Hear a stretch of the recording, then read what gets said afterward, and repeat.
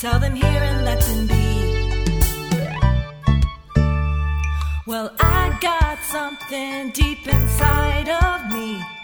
I can't hide it anymore. It needs to be set free. There's no time to let this tale get old. No, no, no. It's the best story I've never told. It's the best story I've never told.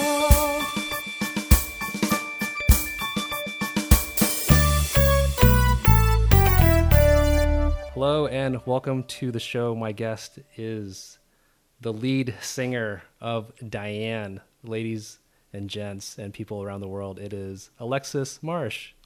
Hello. Hi. Thanks for having me. So I like to tell people how I know my guests. In this case, I do know you, and it's a running theme of the show. I know you through my wife, Jen, and you. The best. Thank you. And you and Jen worked together in film because you are also a film and television composer, along with your duties as a lead singer. How would you describe your sound? I don't know. It's kind of tough. I mean, we basically, I guess it's kind of like indie rock, a little bit electronic, a little bit folk. Some of the songs are acoustic, acoustic guitar and acoustic instruments. Some of them are using synths. Some are more sort of distorted guitar, rock band kind of stuff. It's a little bit all over the place because the one album that we have was a way for us to just write music that we never get a chance to write when we're scoring for film and television. Right. And just sort of, just that we like a wide spectrum of music. And so here's a revelation from me. I didn't know you could sing. Isn't that weird? Yeah. No, not really. Okay. I didn't know you could sing until you sang. Yeah. I feel like I didn't really. There was a long time when in high school I was in choir, and this will be part of my story, but I was in musicals in high school. What? And I sang, and I was really into it. And there, at the same time, I started to get really into jazz music. And when you're kind of in, I think, a little bit of a certain kind of circle of jazz musicians, they can look down on singers. And I really liked playing the saxophone anyway, so I sort of shifted all my energy into practicing saxophone, learning saxophone and jazz theory and all that kind of stuff. And so for a long time I sort of I just was not a singer and was never going to be.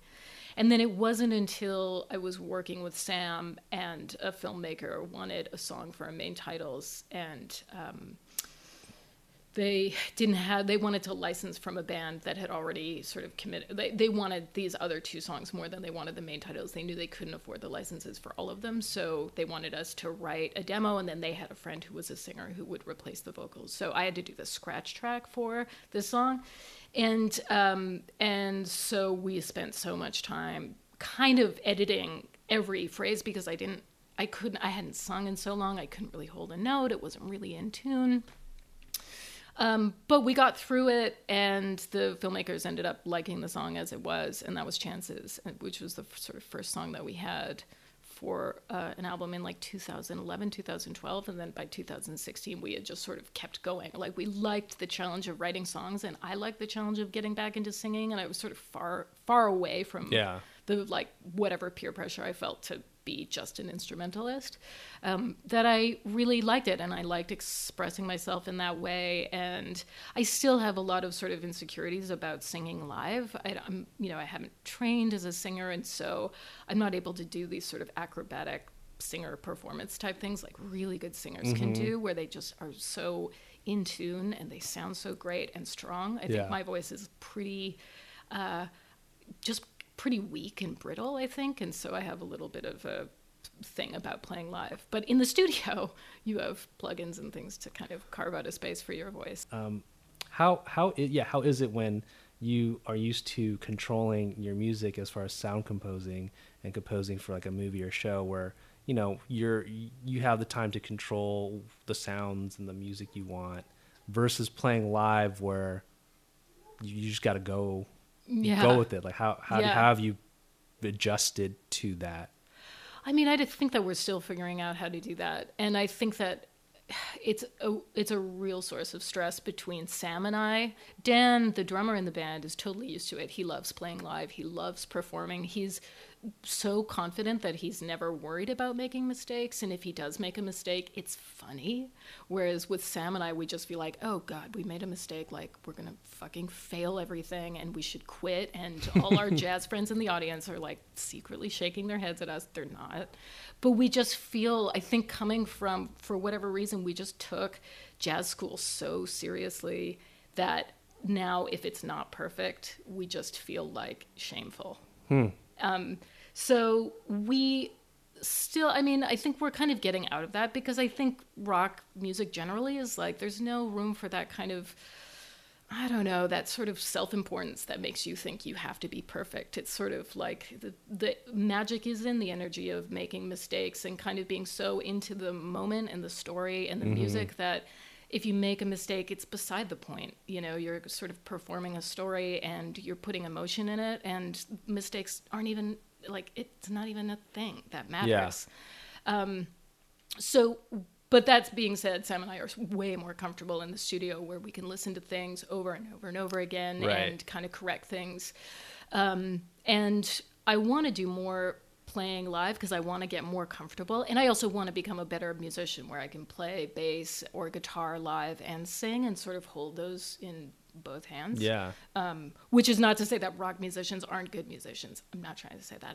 I'm trying to say that really good musicians don't seem to be hampered by this conservatory type of approach of perfection, which I think we still have hang-ups about. Okay. I know very little about music. Just a fan.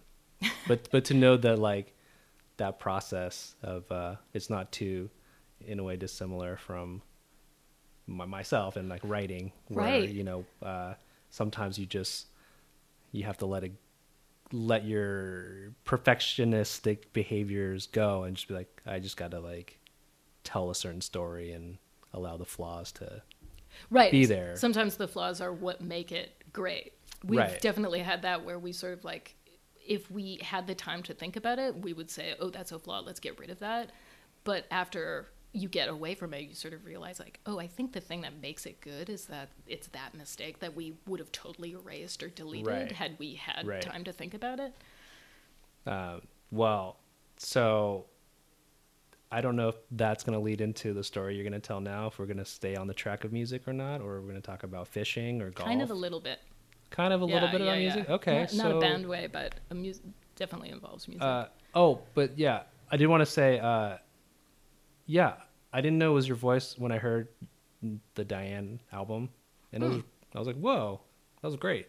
Sweet. Thanks. Yeah. I was just like, oh, is that Alexis? And then I was like, wait, it is. That's just the reaction I had. Sweet. Because I'm always like, a person's speaking voice and their singing voice sometimes can be different. Right. Yeah. You know, and like, you're like, oh, that's the singing voice. Wow. Okay. Right. Yeah. And there's also this kind of, I feel like for me anyway, there's this mysticism around the voice when it's sung.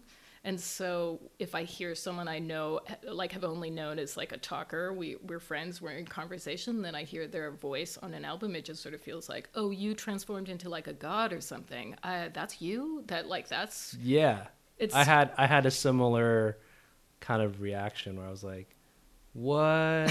Is this the same person? Like, I had one of those moments, and it was really fun. So anyways, let's get into your untold story. Yeah. So my story is that when I went to jazz school in Toronto and then went to Louisville, Kentucky, which is where I went to grad school. I went to undergrad in Toronto, went to grad school in Kentucky to study composing. And I had sort of vaguely had an idea that I wanted to be a film composer, but it seemed just too lofty a goal to admit to myself.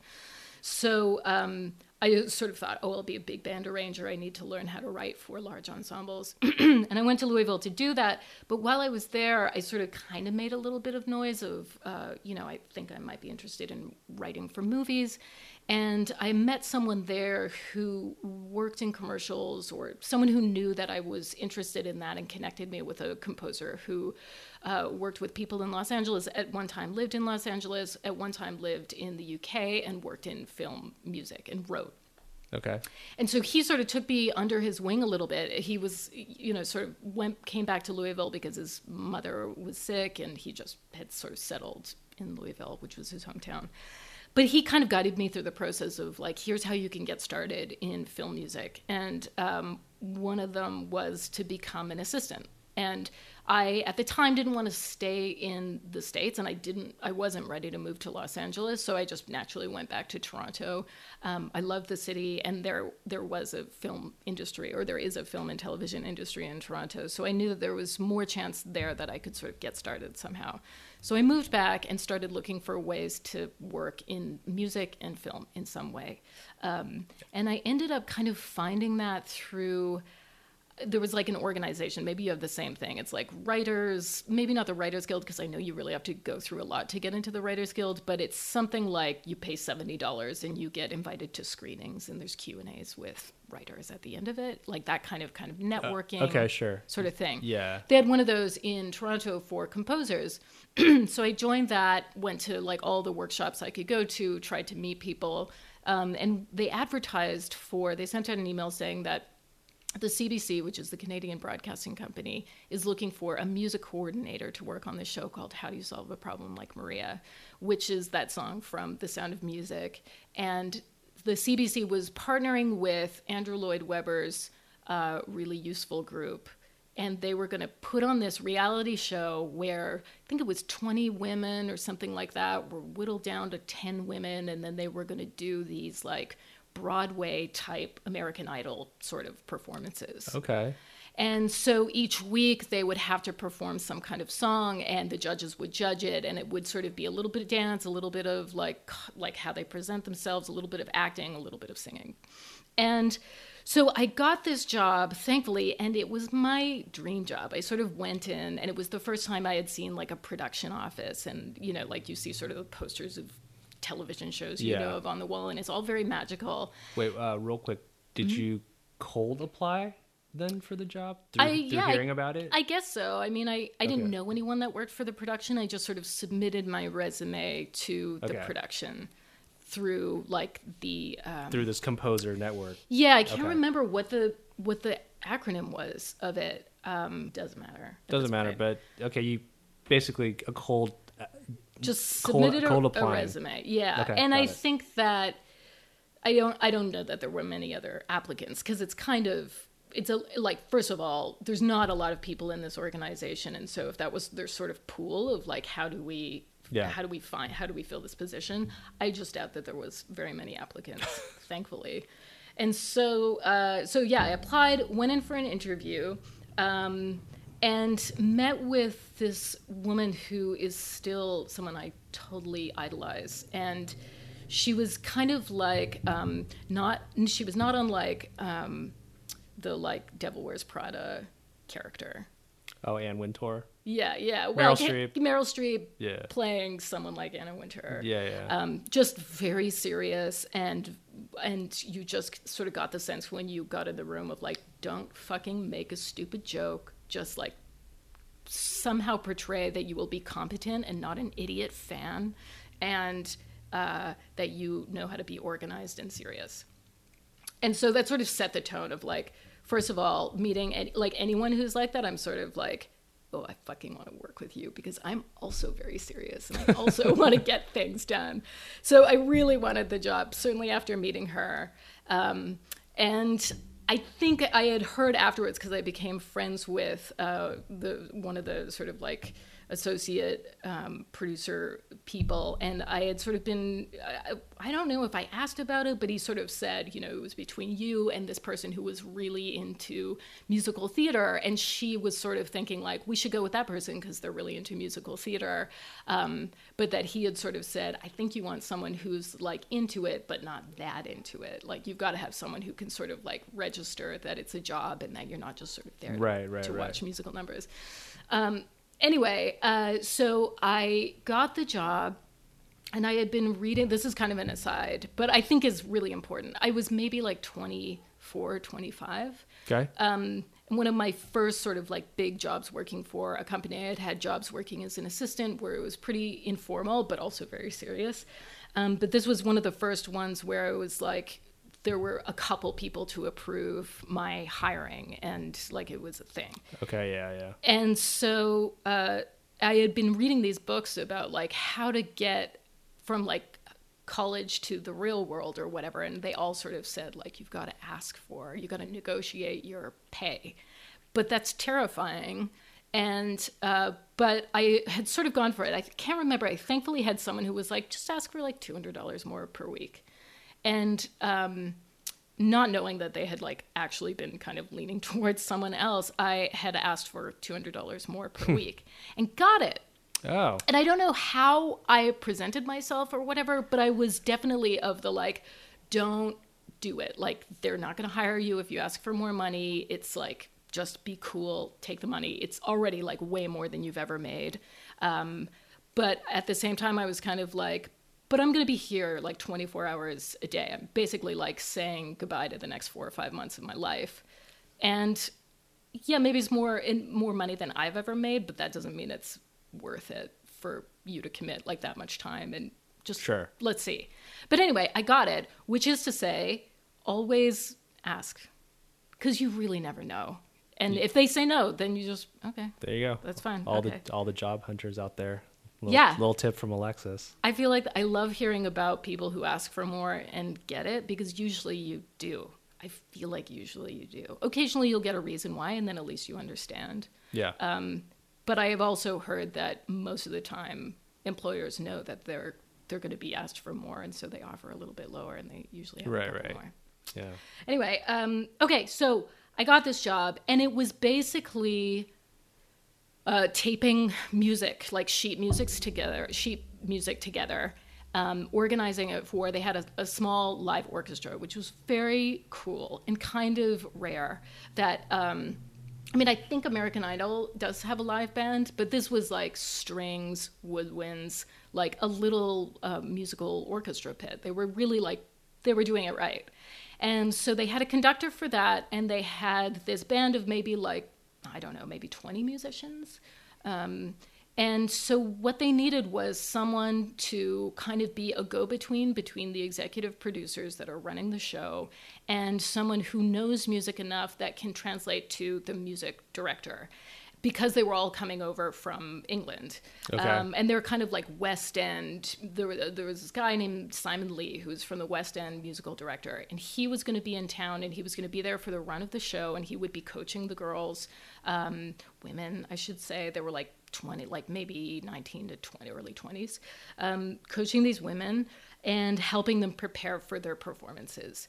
And at some point, Andrew Lloyd Webber would be coming to the show for like the final episode. And so they wanted to make sure that they had someone on staff that knew what music was, because the rest were all contract musicians. The conductor didn't work for the show. He was like kind of, I mean, he worked for the show, but he was kind of called in as a contract person. Right. Needed a regular day-to-day person. Yeah, they wanted someone there like every day in case they had music questions, basically. Yeah.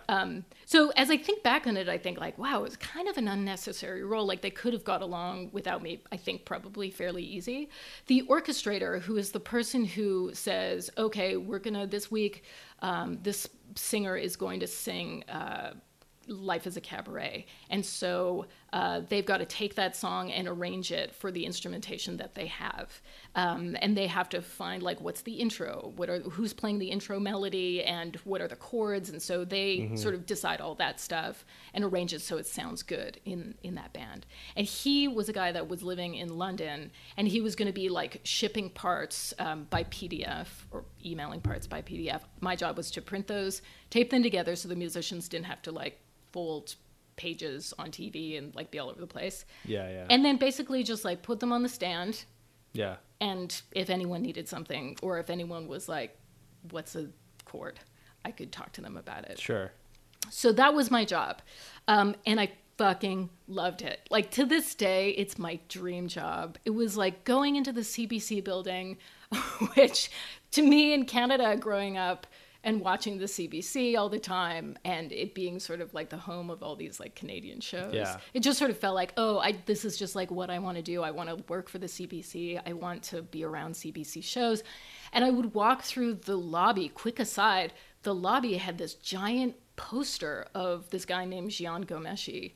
And I don't know if you remember, Jian Ghomeshi was kind of like the first soldier to fall in the Me Too stuff a couple years ago. I think a lot of Americans are sort of like, I don't know who that is. Yeah, I bet my Canadian listeners are loving this right This now. was like 2007, 2008.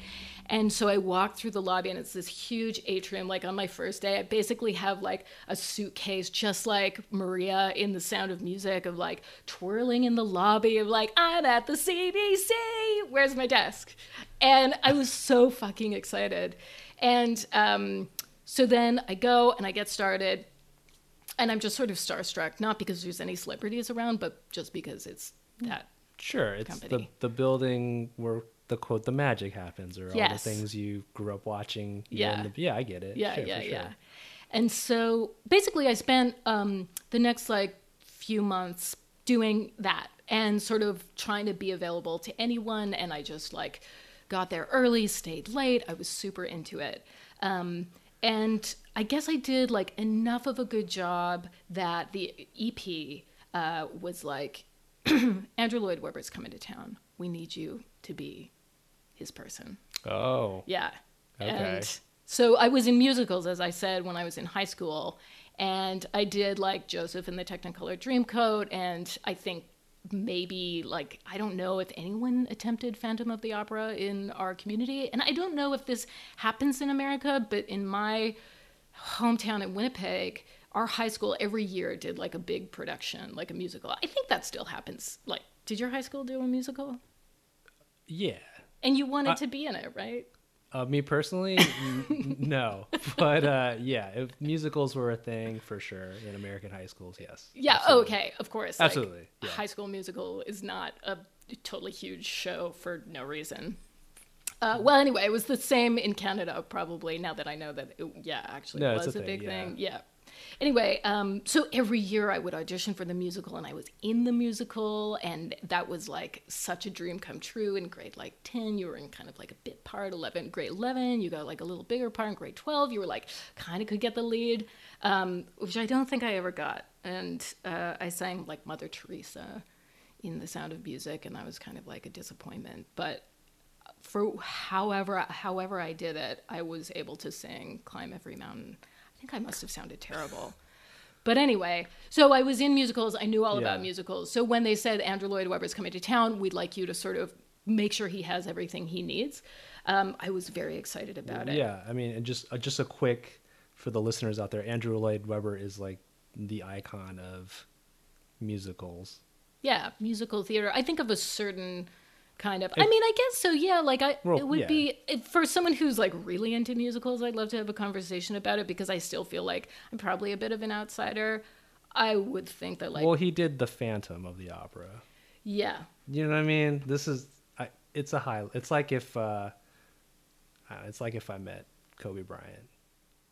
That's a bad example. I feel like Kobe Bryant. Yeah, That's a bad example. yeah, but probably the ratio of like big to the thing. In the world of music, he is an elite class. Everyone knows him. Yeah, in the world And he's of made music. some iconic material, and Yes. they want you to work for that person. Yes. Yes. And Jesus Christ Superstar remains my favorite musical, a flawless piece of work. I think it's so good. And so for that reason alone, I was super excited to meet him. And you were the serious hire, Mm-hmm. and now you're getting tested for your fandom because you're about to meet kind of like an idol, right? That's right, yeah. Yeah, okay. I kind of feel like my seriousness like fell away when I started telling this story right now. You know? But I'm just Like saying, I held on to it until like Yeah. right now, and now I'm gushing about it. yeah, but now like you're back then, 24, 25, super serious about work, trying to make a career for yourself. Right, yeah. And was the reason you got picked. And now you're asked to basically fangirl out, or try not to. Don't fangirl out. You're trying not to, but Yeah.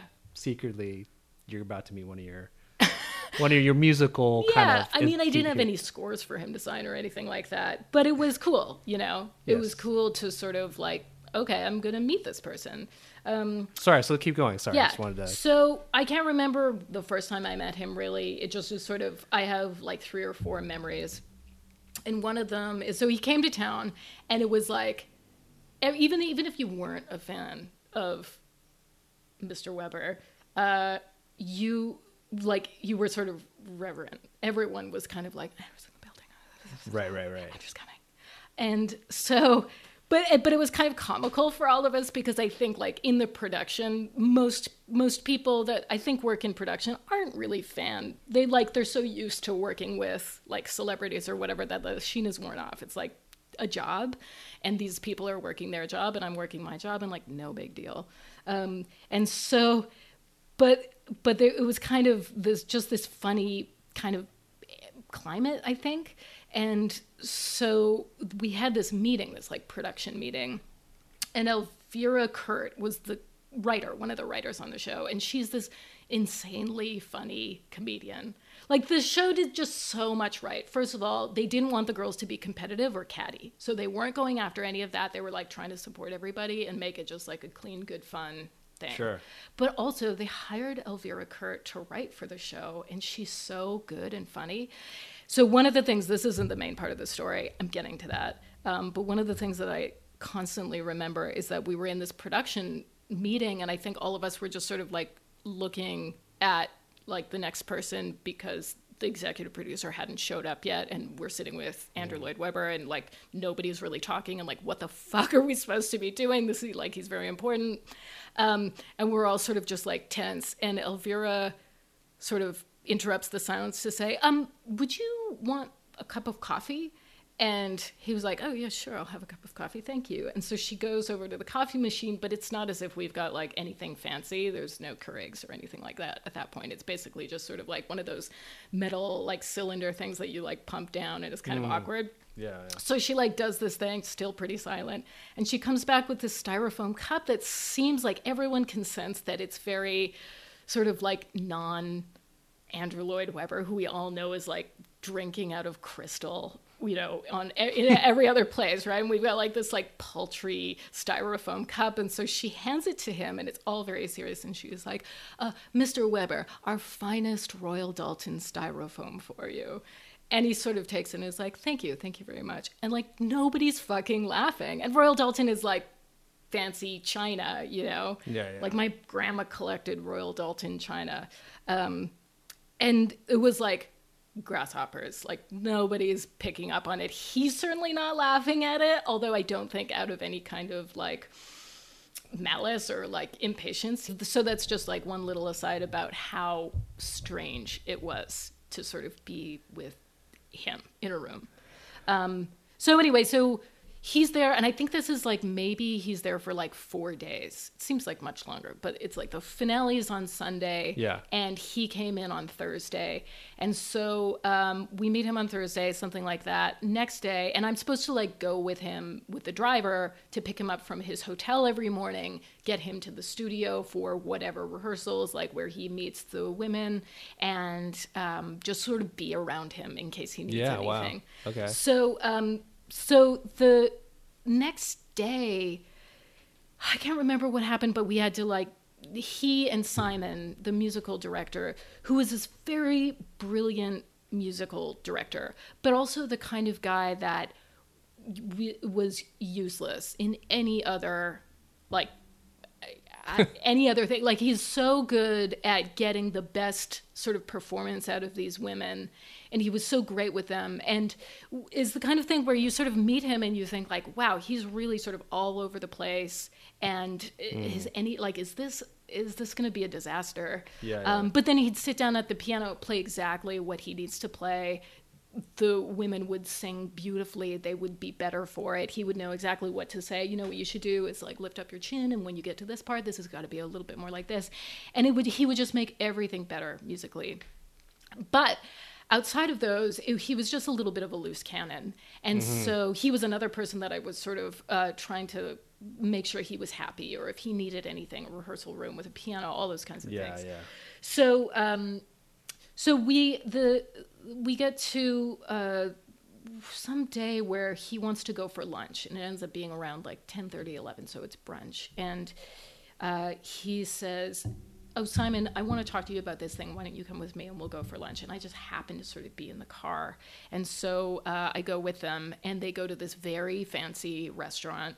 And Andrew invites me for lunch. Oh. Amazing. Yeah. So, of course, I go, and he orders this very, like, fancy-sounding bottle of wine. And they have Eggs Benedict with crab or whatever fancy rich people eat. Sure. And so we all have brunch, and the check comes. And so the check is sort of like in the middle, kind of like equally away from all of us. Yeah. And Simon goes, "I'll get it." And then Andrew goes, No, I'll get it. And I sort of feel like, you're serious. You're a serious person. You should offer to get it. They're not going to let you, but you should offer to get it. You're a peer. You're a peer at this table with Andrew Lloyd Webber and the musical director for countless West End shows. So I offer to get it, and both of them like take their hand off the bill immediately and go, "Okay, great, thanks." There's no argument or anything. Wow. And I sort of like, my hand starts shaking, and I grab the check and sort of like, I don't have a credit card from the production or anything. Like, this is going on my debit card because I don't even have a fucking credit card. And the bill is $350, something like that. Ah. I'm 24. I asked for that raise, but like that doesn't cover that. And No. yeah, and so I sort of was like, you just have to pay it. You have to pay it. And I'm sort of panicking because I'm trying to calculate, like, okay, I don't have enough money in my account. Like none of that. I can't have the thing rejected. I just, whatever. So I just sort of like sign the bill. And with the tip, I had never calculated tip on $350 brunch before. Yeah. So I put down $20. Yeah, it's pretty low. It's really low. I'm pretty sure that's low. Yeah. It's very low. Yeah. So I really was sort of like, $20 is a lot for a tip. But I'm sort of panicky, and they're like gathering up their stuff and going, and I'm sort of like head down above this bill. Like, what the fuck do you tip? Like, do you actually do like 20% when it's this high? Really?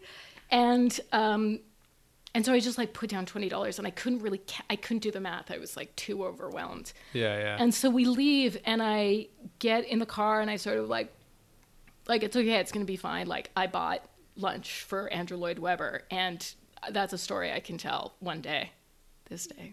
Today, right now. I like, truth be told, I immediately went to the production coordinator and was like, "Hey, I did something really stupid and I can't afford it." And she was sort of like, "What?" And she was really great. I mean, all the people that worked on the show were really wonderful.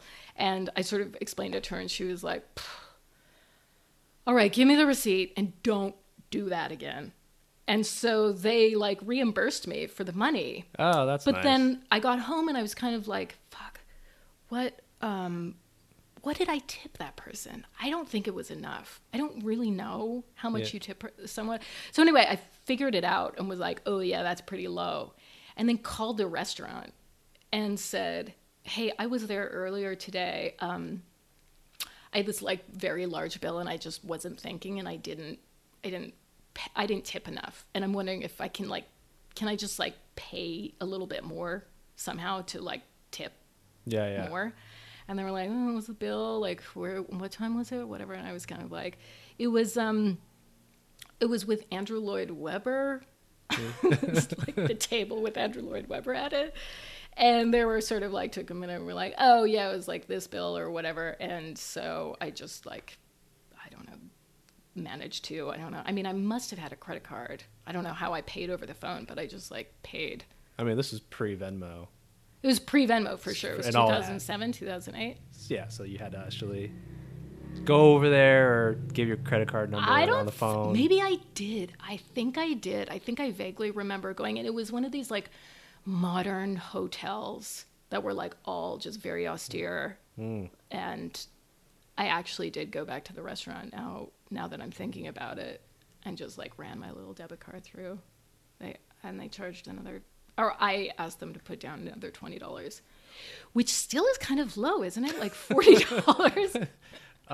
Yeah, I don't want to bust out a calculator right now, but I mean, yeah, because like 10% would be like $35. Yeah, I mean we're not mathmaticians, yeah, but it was that low. sounds low. It was low. It sounds like you tipped low twice. But but I also feel like the waiters there were like, "What are you, 12? Just go. Don't worry. We're going to be fine. Get out of here." Yeah. It's like shameful that like someone let you pay for a $350 brunch.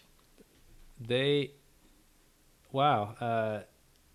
I wonder if they thought that you were paying on behalf of the production. They must have. Of course, they must have. Right? Yeah, of course. But yeah. They must have. Of course. I mean, I think, yeah, probably a guy like Andrew Lloyd Webber, when he works on a production, there's someone there to go like, Andrew doesn't pay for anything, whatever. And I guess I maybe had thought the same thing of like, wait, we should be paying for him. But I don't have a production credit card. Nobody really gave me anything like that. So I think probably they assumed that, but I don't know. Isn't that the story to me is like human nature, in that you could be Andrew Lloyd Webber and the other gentleman, Simon Lee. Is that right? Simon Lee. Yeah, elite people in their field. You're not going to turn down a free meal. It's true. You know what I mean? Like they ordered a $350 brunch. Clearly they could pay for it. Yeah. And they took the free meal. Yeah. Because you threw it out there. I'd like to think that if I ever made as much money as Andrew Lloyd Webber and worked for like a Canadian production company, I would be like, honey, no. Your production company needs this money. Wow. Let me just pay for, there's no need to. And I ordered this wine. I'm the one who ordered this fucking bottle, this $80 bottle of wine. I don't even, there's like a lot, because presumably they're older gentlemen at this point. Yeah. Yes, they were. At a certain point, like everyone, I only know certain people to always be old. And I feel like Andrew Lloyd Webber is someone I only... He was born. Yeah, I only know him as old. Right? He was born the age he is right now. Back when you worked for him, you were certainly... I'm sure he could tell you were... I mean, you were an assistant, right? So clearly you were not too many years out of school or whatever, and you're... Or not, or like they're so totally isolated and disconnected that he can't even fathom that this person might be totally broke and not able to afford this, and like, let me not even go there. Let me just, you're fine, they're fine, let me just pay for this, Yeah, I guess. And just the idea of like, well, sure, even if not the production, anyone has $350 in their savings. I guess that's true too. The other way of it. To buy my wine and crab. That's really... That was a very entertaining kind of tale. Ooh, I'm glad there's a coda. Oh, yes. I love coda. Best part. There's a little bit of a coda. Yes. So a couple codas, actually. So, so we finished the production, and Andrew gave me a box set of, like, his sort of, I don't know, this is a lovely box set that he sort of signed. Oh, and nice. What did it say on it? I don't even know where it is anymore. Oh, no. I think maybe in my parents' basement or something. I have it somewhere. I must. I mean, I wouldn't be such a fool as to throw out. No, you can't. Yeah. Anyway, it said something like, to Alexis, all the best. Sure. Yeah, something like that, which was a very nice touch, because he was actually like a very lovely person, and I was able to ask him about like, how did you where did the Jesus Christ Superstar come from? How did you think of doing a musical like that? It's so, to me, it seems so radical and also so beautiful, and just pulls like these different themes out of the story of Christ that we never really see from like the church, you know? Yeah. And how did you, what was it? And he was really forthcoming about that, which was basically that he was like, I thought Jesus Christ sounded like a melody. And so I just read it. It was like, I don't think I really am recreating this well, but he was just like, it's nothing. It's just an idea I had. So he was really lovely. And then the producer, the CEO of his group came into town for the last thing, and he was also nice to me. And he had sort of said, like, are you going to the premiere of the musical? Like, I worked on the show, but that doesn't guarantee you a ticket to see the actual musical. So the woman who won, she, the prize was that you get the role of Maria for The Sound of Music. That's going to be on the sort of like Mervyn Broadway kind of equivalent in Toronto for like a 6-month run or something. So like a great prize. Oh, wow. Yeah. So the premiere for like the winner of the contest was like some months later. And it was after that I finished that show that I sort of realized like, oh, I can't go back to, I don't even know what job I was going to get. You know, as a composer, as a musician, you don't just apply for jobs somewhere. There are none. And what I'm qualified to do is to write music. And there's not going to be another music coordinator job. You know, no one really needs one. And so I sort of knew that, and also nobody was returning my calls for, you know, trying to connect with producers or whatever. I had no experience. I had no real nothing. Yeah. So after that show, that whole experience being like, just solidifying like, yeah, I want to work in television. I love the creation of it. I love the people who work in TV. I love having something that people watch on the television and being part of that community. It was like, oh, I'm definitely doing this. And that's when I sort of decided I have to go to Los Angeles. So I planned this trip and came out here, met up with like 1 or 2 people that I knew that were living in Los Angeles, and was kind of like from the moment I landed, felt like Los Angeles was the place that I wanted to be. And I sort of promised myself that 6 months later I would be moving to Los Angeles in some way. It was just something about the experience and my determination and the city itself. I just really loved it. And so while I was there, I just sort of wandered into like Anthropologie and bought a dress for the premiere, and then went back to Toronto, went to the premiere, and felt like that was the kind of the promise of like how I connect these 2 experiences of like the job allowed me to take that trip to Los Angeles, helped me afford the ticket, helped me afford the dress to go to the premiere, and then kind of meet those people and sort of go like, yeah, they're doing it. They've found their own way to having a job full time in this industry. And now I have to go and do my own thing and find my way of being in the industry. So after that, 6 months later, I had gotten a grant from the Canada Council of the Arts to go to Los Angeles and study for about 3 months. And I also applied to USC and got in. Yeah, and now you are doing it. Your last credit of note, Animal Kingdom, TNT. Yeah. Amongst actually, many. But we'll shout that one out because it's probably the most current. In addition to your album. Yeah. With your band Diane. So let me ask you one final question. How do you feel now that you've told the world that you paid for Andrew Lloyd Webber's lunch when he probably should have paid for it himself? Right. I mean, I wish that I had actually paid for it and didn't get reimbursed, because it, you know, it's not like I'd be out $350 now. You know, I would have recouped it somehow, or I would have just... I think you're fine. Thanks. Yeah, I don't think you have to worry about that. But that's kind of funny that's going through your mind right now, that you kind of felt like you chickened out of going broke. But I mean, wouldn't it be a better story to just be like, yeah, I had no savings and I paid for his meal and was like, oh yeah, I'll be fine. I know I'm going to be fine. To have the confidence to just know that it doesn't, like, what's $350 even if you don't have it?